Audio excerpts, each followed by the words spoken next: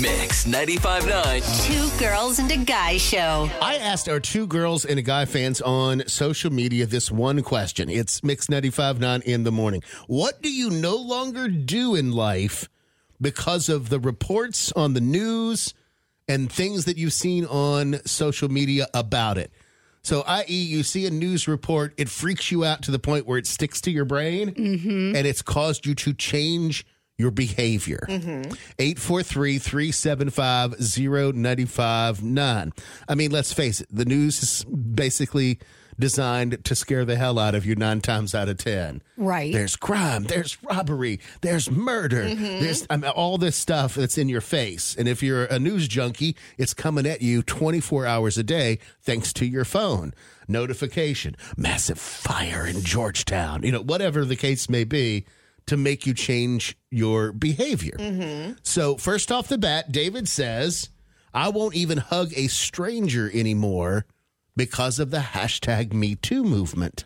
Oh, very cautious now. I've actually talked to guys before that said, for good or for bad, whatever the reason, these aren't men that I would perceive to be the type, not that there is a type to harass women. Yeah. But they're like the nicest guys ever. Right. And treat women with dignity and respect. But they've changed their behavior in the workplace to where they purposely no longer socialize with female coworkers because they're scared to death they might get accidentally caught up or something that they do might accidentally be perceived in a negative way. I can understand it. I mean, they have to watch the hugs and stuff like that. You really you can't really compliment anymore.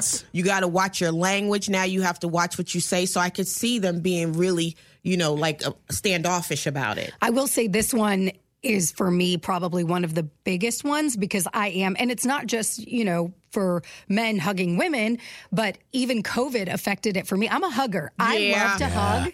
And so I'm the person that meet a stranger, I want to hug you or touch you. I'm a very touchy-feely person, not inappropriately, but, I show affection to people and I just enjoy that. And so it's one of those things that, especially COVID and Me Too and all of that, you really have to, consent is a big thing. Absolutely. So I will always say, if I start to go in and I'm like, oh, I'm sorry, I'm a hugger, do you want, and then if they put their hand up to fist bump, which I know you do, Mike, because of germs and things like that, I'll absolutely follow their lead, but I find myself asking first for permission to, and you have to get in there and do that so I don't offend. It's a good habit to have. Yeah. Yeah, for me, I've stopped because I am somewhat of an aggressive driver. What? Just a little bit. I have that New York mentality when I drive. But I no longer, I used to use choice words, even though the people can't hear you, but they can tell in your body language what you're saying to them. Or I would use my hands gesture a lot. One finger? Yeah, and I used to put my window down and do it. I don't do that anymore. That is one that I have cut out because I've seen too many stories of road rage, which I have some type of road rage, but I'm not trying to hurt anybody. Right. Now people get so mad when you do that to them, they will follow you home or wherever you're going until you stop. Oh, I've heard those stories before. And So not just in the news, but just from social media, people that have had it happen to. David totally agrees with you. He says, I don't get mad at anyone in traffic anymore because you never know what's going to trigger their road rage. Pull out a gun and start shooting at your car. It's not worth it. Crystal says, love this, I won't buy weed from strangers anymore because I'm afraid it's going to be laced with fentanyl. 100%. Do you know, this is so sad, but I know people that I have actually met over the past 3 months that have done a drug that they thought was fine and then ended up dying because there was fentanyl. It was laced with fentanyl. And every time I talk to my friends' kids that are of a certain age, they're, 13, 16, 19, all the time. I'm like, you guys do not touch any of that stuff. Yeah. This isn't about going and having a good time and me being anti-Brooke. Yeah, that's part of it. But right now, you have no idea what is in that stuff. Oh, yeah. Nothing, you just don't know, and it's not worth it.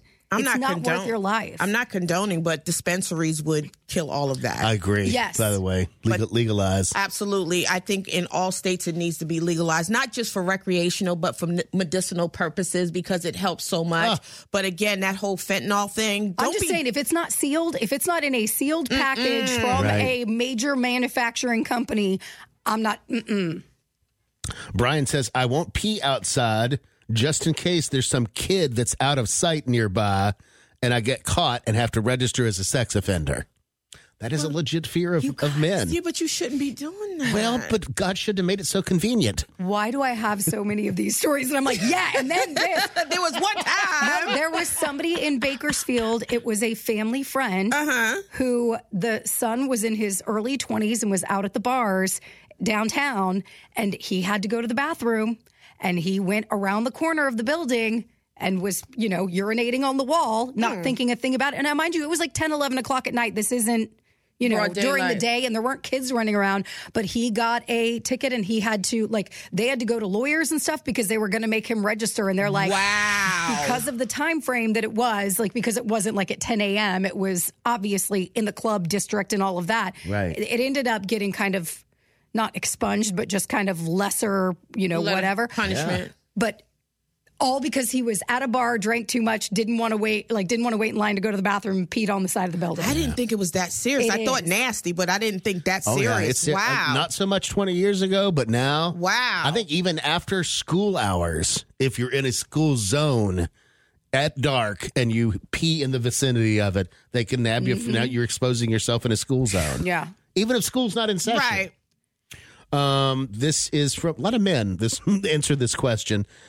Jim says, I won't talk bad about the Barbie movie for fear of being labeled as a toxic male. Smart.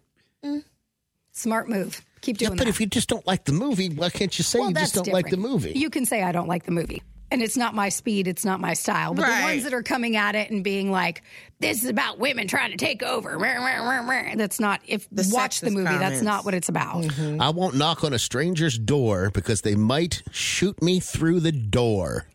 Jeez, yeah. That was an issue with several, DoorDash, Uber Eats drivers. Right. Who had went to the door with the food, and I guess somebody else in the household didn't know that they'd ordered food.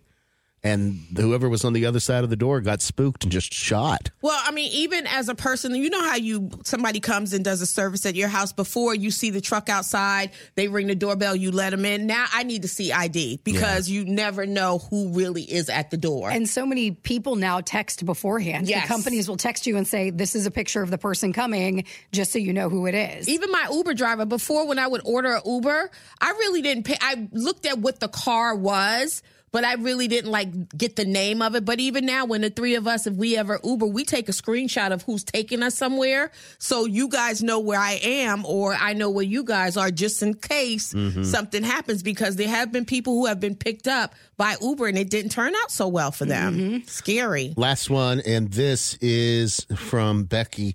She says, I will not discuss any type of issue that has to do with race, religion, or politics. Period. That was always the rule, though. Wasn't that always the rule? Yeah, but it never ended so with cancel culture right fatal. now. It's so different. Or even fatal. You can't even do it with friends now. Before, you used to be able to sit at the dinner table and discuss those things. You really can't even do that with friends and family anymore because people get so appalled by what you say or what your feelings are about all those things. Well, I know right now for me, I constantly, along these same lines, if I'm looking for a Halloween costume, I make sure that it's something that is Barbie, right? Not something that could be taken as offensive, because in the past, if you dressed up like a Native American, right? That was your Halloween costume. Now, if you do it, it's cultural appropriation and it's a bad thing. I have hair extensions. I have my entire life. I used to get micro braids when I was younger, when I was in my 20s, and I loved them. I thought they were fantastic. And I feel like if I did that today, right, it would not come across. It'd be cringy. Yeah, it doesn't come across in the spirit appreciation of, I love the way this looks, and I like the way that it looked on me, and I loved all of the things, but it would come across as inappropriate, and that's stuff that we have to that everybody has to think about. even in costumes, because even if I wanted to go as Barbie, I'm not going to paint my face white because it just people look at it a certain way. So if I'm Barbie, I'm be black Barbie. If I'm going to go as Hillary Clinton, I'm going to be a black Hillary Clinton. You just have to be careful. Don't mess with skin color. I do not at all. Period. Just go as you and just put the costume on.